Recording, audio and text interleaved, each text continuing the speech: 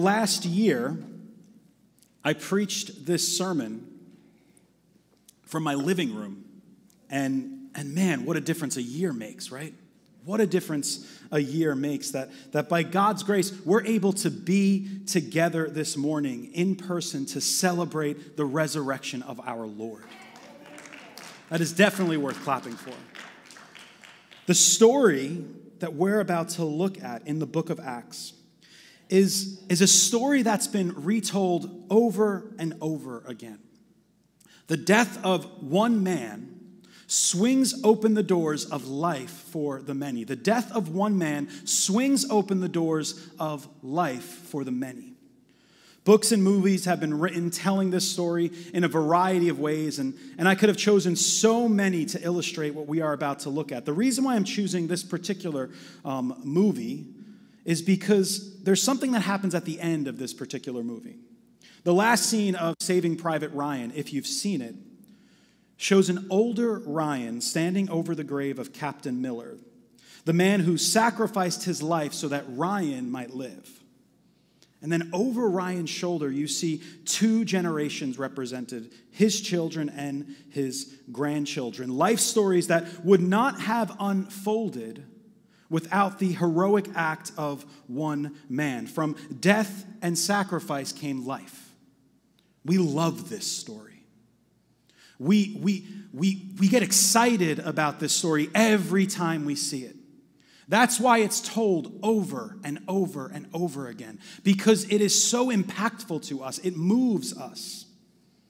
This morning, as we reflect on the resurrection of our Lord, the one man who suffered so that the many might go free, my hope is that we would walk out of here encouraged in our faith, but also challenged to be vessels of that grace as we make our way throughout the world. The death of Stephen, which we looked at on Friday night, served as the means by which God launched his mission to bring resurrection life to the nations.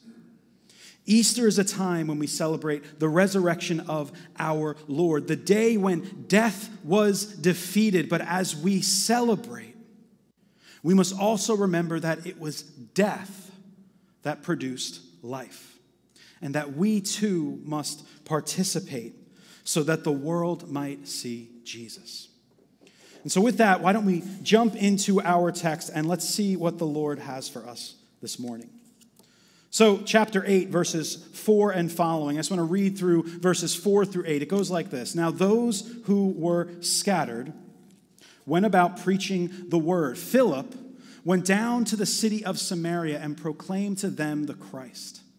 And the crowds with one accord paid attention to what was being said by Philip when they heard him and saw the signs that he did. For unclean spirits, crying out with a loud voice, came out of many who had them, and many who were paralyzed or lame were healed, so there was much joy in that city. So a couple things that I noticed in the text I was studying. First thing is that Philip heads to Samaria to proclaim the resurrection to those who were seen as Jewish apostates, those who left the faith, those who said to the Jewish religion, that's not for me. And what we actually know about the Samaritans is that they were seen by the Jewish people as half-breeds, right? This was actually a derogatory term to refer to them. And Jews did not want any part with Samaritans. They wanted no part with Samaritans. Another thing we notice in this particular passage is that unclean spirits are cast out, demonstrating that something cosmic is taking place. This isn't just an earthly event. This is a cosmic event. Healing takes place, demonstrating that new creation is spilling over outside the boundaries of the temple and Jerusalem. See, Philip's proclamation of the Christ in Samaria demonstrates that the resurrection of Jesus breaks down dividing walls of hostility between previously unreconcilable people groups, so that the two might become one, thus dealing a devastating blow to the powers and authorities who seek to divide rather than unite. But here's the question that I'm wrestling with. It says that Philip preached the Christ. What does it mean to preach the Christ? What does it mean to proclaim King Jesus? Well, that's one thing it means, right? When we think of the word Christ, we think of king. He is the sovereign king over all of creation. But when we preach the Christ, we also are proclaiming how he became king.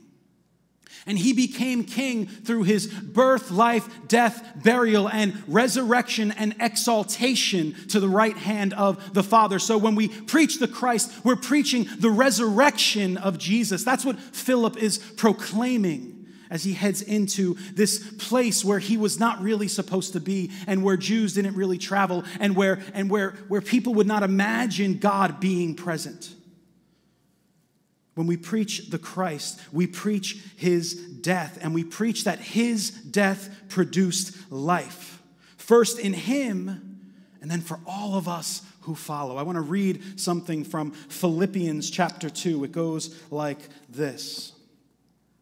Verses 5 and following. Have this mind among yourselves, which is yours in Christ Jesus, who though he was in the form of God, he didn't count equality with God a thing to be grasped, but he made himself nothing, taking on the form of a servant, being born in the likeness of men and being found in human form, he humbled himself by becoming obedient to the point of death, even death on a cross. And then here's where it gets good. Therefore, God has highly exalted him and bestowed on him the name that is above every name, so that at the name of Jesus, every knee should bow in heaven and on earth and under the earth, and every tongue confess that Jesus Christ is Lord, to the glory of God the Father. See, that's what we celebrate on Easter Sunday. That Jesus is the King. That Jesus is alive and well. That the tomb is empty. And that's what Philip was proclaiming in Samaria. That is good news, Redeemer Fellowship. That is good news in a year filled with struggle and suffering and frustration and confusion. We have hope because we can look to the one who is alive, who, as I tell my kids, crushed death to pieces.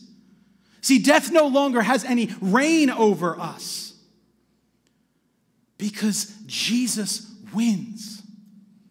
It is him who achieves victory, and it is him who achieves victory on our behalf, so that when one day we breathe our last, we will step into glory, and what was previously only known by faith will be known by sight as we look upon the Christ face to face. That's our hope.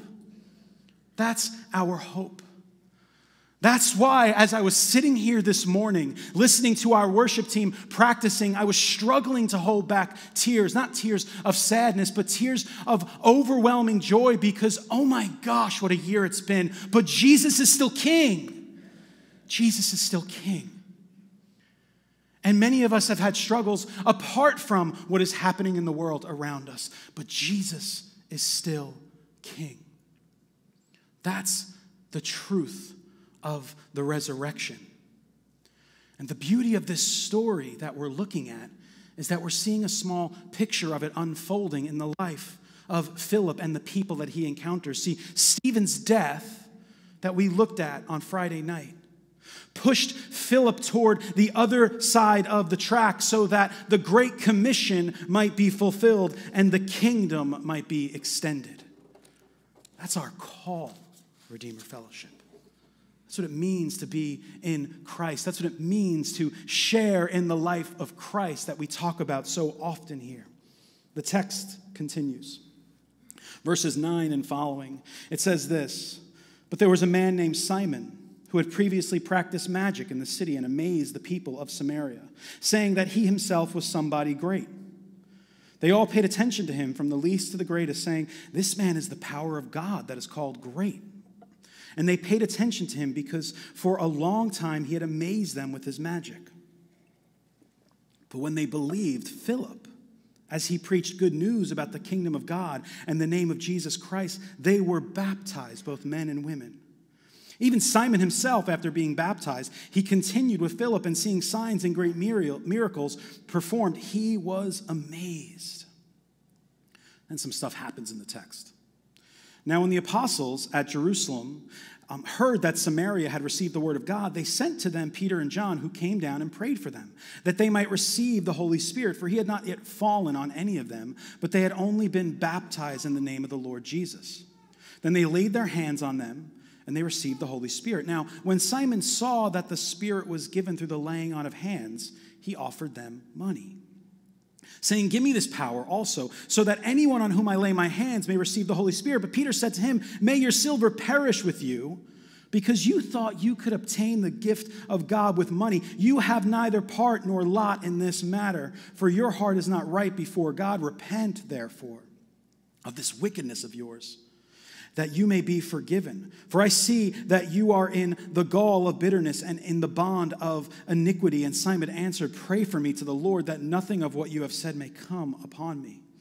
Now when they had testified and spoken the word of the Lord, they returned to Jerusalem, preaching the gospel to many villages of Samaritans. Again, let's make a couple of observations. That was a lot of Bible there.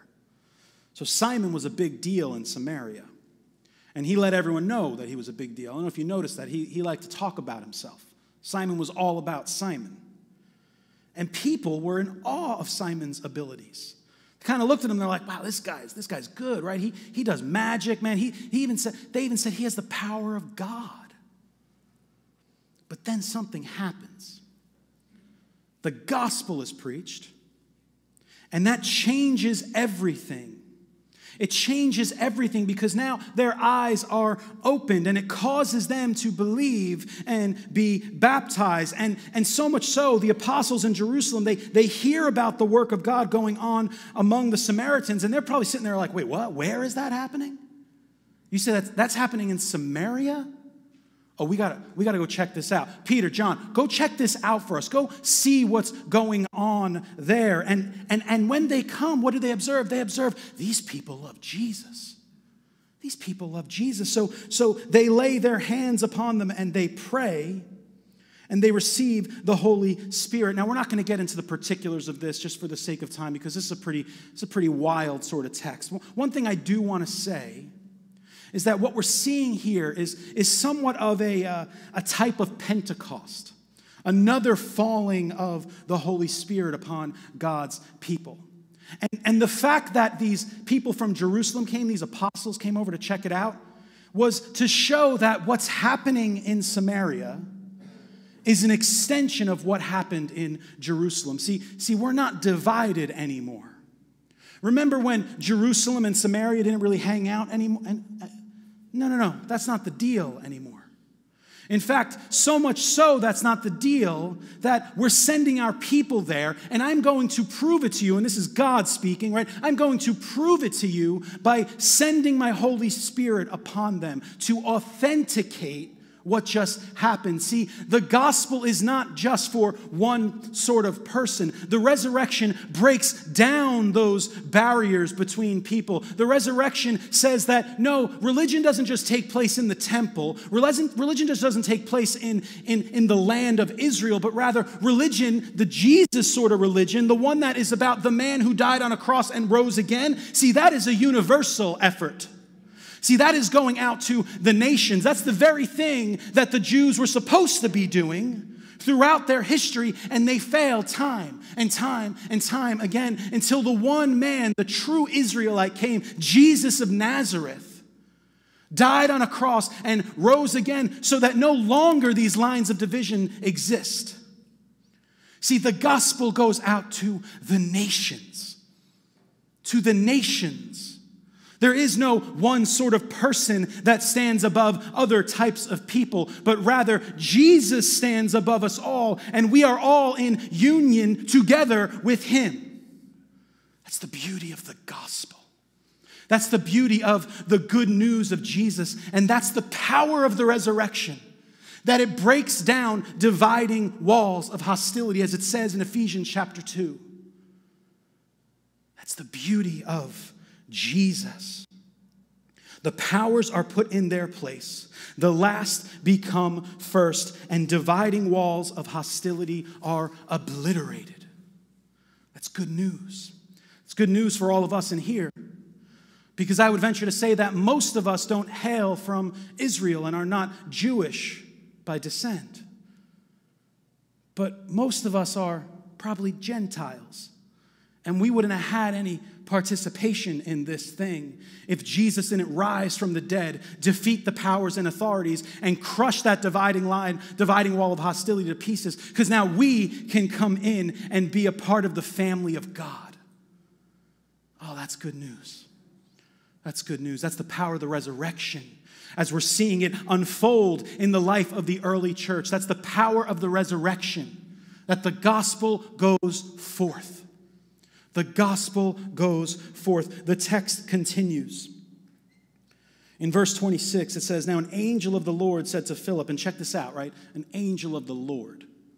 Right? I think sometimes we read the Bible and we just kind of gloss over this stuff. An angel's talking to Philip right now. You guys catch that? Right? This isn't like, and the narrator said. No, a heavenly being is having a conversation with Philip. Right? So we can't just gloss over this stuff. We need to understand that something divine, something cosmic is going on here. Now an angel of the Lord said to Philip, "Rise," interesting use of words, "and go toward the south to the road that goes down from Jerusalem to Gaza." It's a desert place. And he rose and he went, and there was an Ethiopian, a eunuch, a court official of Candace, queen of the Ethiopians, who was in charge of all her treasure. He had come to Jerusalem to worship and was returning seated in his chariot. And he was reading the prophet Isaiah, and the Spirit said to Philip, so now, I don't know, you're catching this again, right? First an angel talks, and now the Spirit's talking. So there's all sorts of cosmic divine activity happening here. And the Spirit said to Philip, "Go over and join this chariot." So Philip ran to him and heard him reading Isaiah the prophet and asked, "Do you understand what you are reading?" And he said, "How can I unless someone guides me? I can't. I pray for these situations. They never show up for me." And he invited Philip to come up and sit with him. Now the passage of the scripture that he was reading was this: "Like a sheep he was led to the slaughter, and like a lamb before its shearers is silent, so he opens not his mouth. In his humiliation, justice was denied him. Who can describe his generation? For his life is taken away from the earth." That's from Isaiah 53. And the eunuch said to Philip, "About whom, I ask you, does the prophet say this? About himself or about someone else?" Then Philip opened his mouth, and beginning with this scripture, he told him the good news about Jesus. And as they were going along the road, they came to some water. And the eunuch said, "See, here's water. What prevents me from being baptized?" And he commanded the chariot to stop, and they both went down into the water, Philip and the eunuch, and he baptized him. And when they came up out of the water, the Spirit of the Lord, again, a divine and cosmic event takes place, the Spirit of the Lord carried Philip away, and the eunuch saw him no more and went on his way rejoicing. But Philip found himself at Azotus, and he passed through, and as he passed through, he preached the gospel to all the towns he came, until he came to Caesarea. Again, a couple of observations. The angel of the Lord and the Spirit's presence indicates that what is occurring is sanctioned by God. That what is occurring is sanctioned by God. What is occurring? What's happening here? Well, this eunuch hails from Ethiopia. And in the ancient world, Ethiopia would have been considered, guess what? The ends of the earth. Right? The ends of the known world at that time. So right before our eyes, right here in the beginning of this whole thing that we call Christianity, the Great Commission to go and proclaim the gospel and baptize them and teach them to obey in Jerusalem, Judea, Samaria, and to the uttermost parts of the earth, right? It's happening right now. It's beginning to be fulfilled. Again, those dividing walls of hostility that once stood between Jew and Gentile, that once stood between us and God, are being obliterated as the gospel goes forth and the Great Commission is being fulfilled. Another thing happens. This particular individual was a eunuch, and according to Jewish law, they were not really welcomed into the Jewish faith. And what happens? That's obliterated now. The gospel goes forth. The gospel goes forth. See, the resurrection of Jesus, the fact that the tomb is empty, that draws people in from the ends of the earth, and it takes those who were previously considered outsiders, and it turns them into adopted members of the family of God. We get to be his kids. Do you get that? The resurrection means that our Father is in heaven. The resurrection means that our sins are forgiven. The resurrection means that death no longer has the final answer. Stephen's death, once again, is used by God to push the kingdom beyond the borders of Jerusalem, widening the table of the family of God so that the nations could eat. This is glorious news. This is the stuff that gets me excited. This is the stuff that brings tears to my eyes because death no longer has power. Do we understand that? Death no longer has power because Jesus lives. Because Jesus lives. And then what happens? The Ethiopian eunuch says, hey, there's some water over there. Why don't you baptize me? We're going to baptize someone today. We're going to baptize Anthony today. And just a couple of things about baptism. What is it? What does it mean? Well, it's a sign and seal of God's covenant. It's a sign and seal of God's covenant. It's a sign of our identification with the death, burial, and resurrection of Jesus. It's a sign of our fellowship, our participation with Jesus. It's a picture of God's cleansing grace and the regeneration of the Holy Spirit in the life of the Christian. And it is a calling that we might continue to walk in newness of life. This is what it means when we talk about baptism. And baptism only means something because Jesus has been risen from the dead. Because if Jesus isn't risen from the dead, as Pete said earlier, then let us eat, drink, and be merry, for tomorrow we die. But tomorrow we do not die. Tomorrow we go to sleep, and then we are risen up on the last day with Jesus. That's the beauty of death. It's actually a passage into eternal glory with Jesus. And now I'm not going to sit here and say like death is one of those things that does kind of freak me out. I'll be perfectly honest with you. But man, when I'm reminded of the resurrection, it gives me hope. It gives me hope. And in the midst of the difficulties that we are seeing unfold in our culture and what we've experienced throughout this year, it is only the resurrection that can give us hope. And so many are offering all sorts of different types of hope, but none of that is going to amount to anything.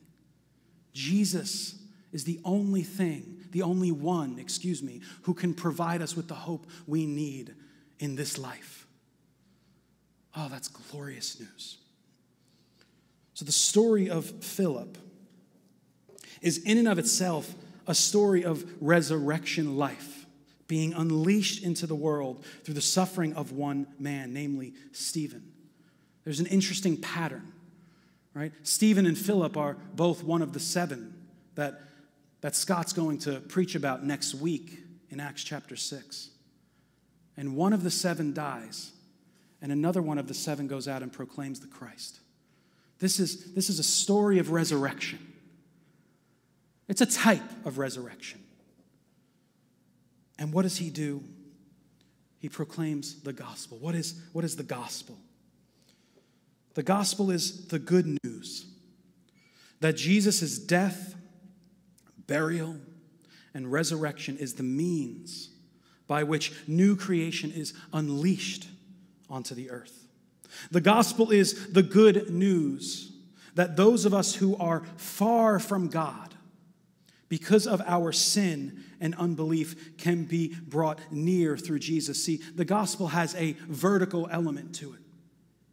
The gospel has a new creation element. The gospel is also the good news that our sin can be forgiven and no longer held against us if we put our faith and trust in King Jesus.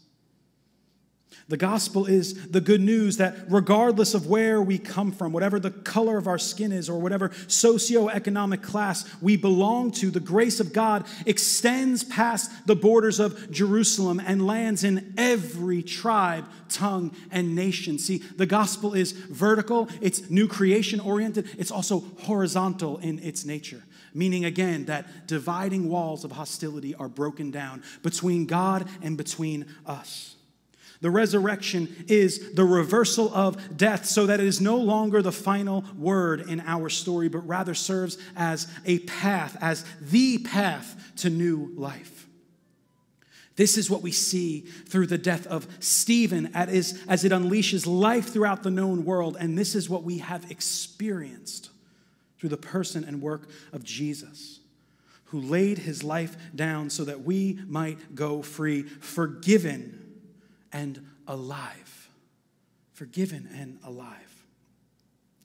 For those of you visiting with us who might never have understood this message of God's grace,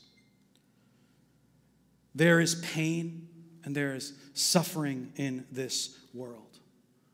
There's injustice and evil permeating every single corner of creation. But the good news is that through the death, burial, and resurrection of Jesus, one day those things will be overturned, and we will enter into glory and experience eternal life with Jesus.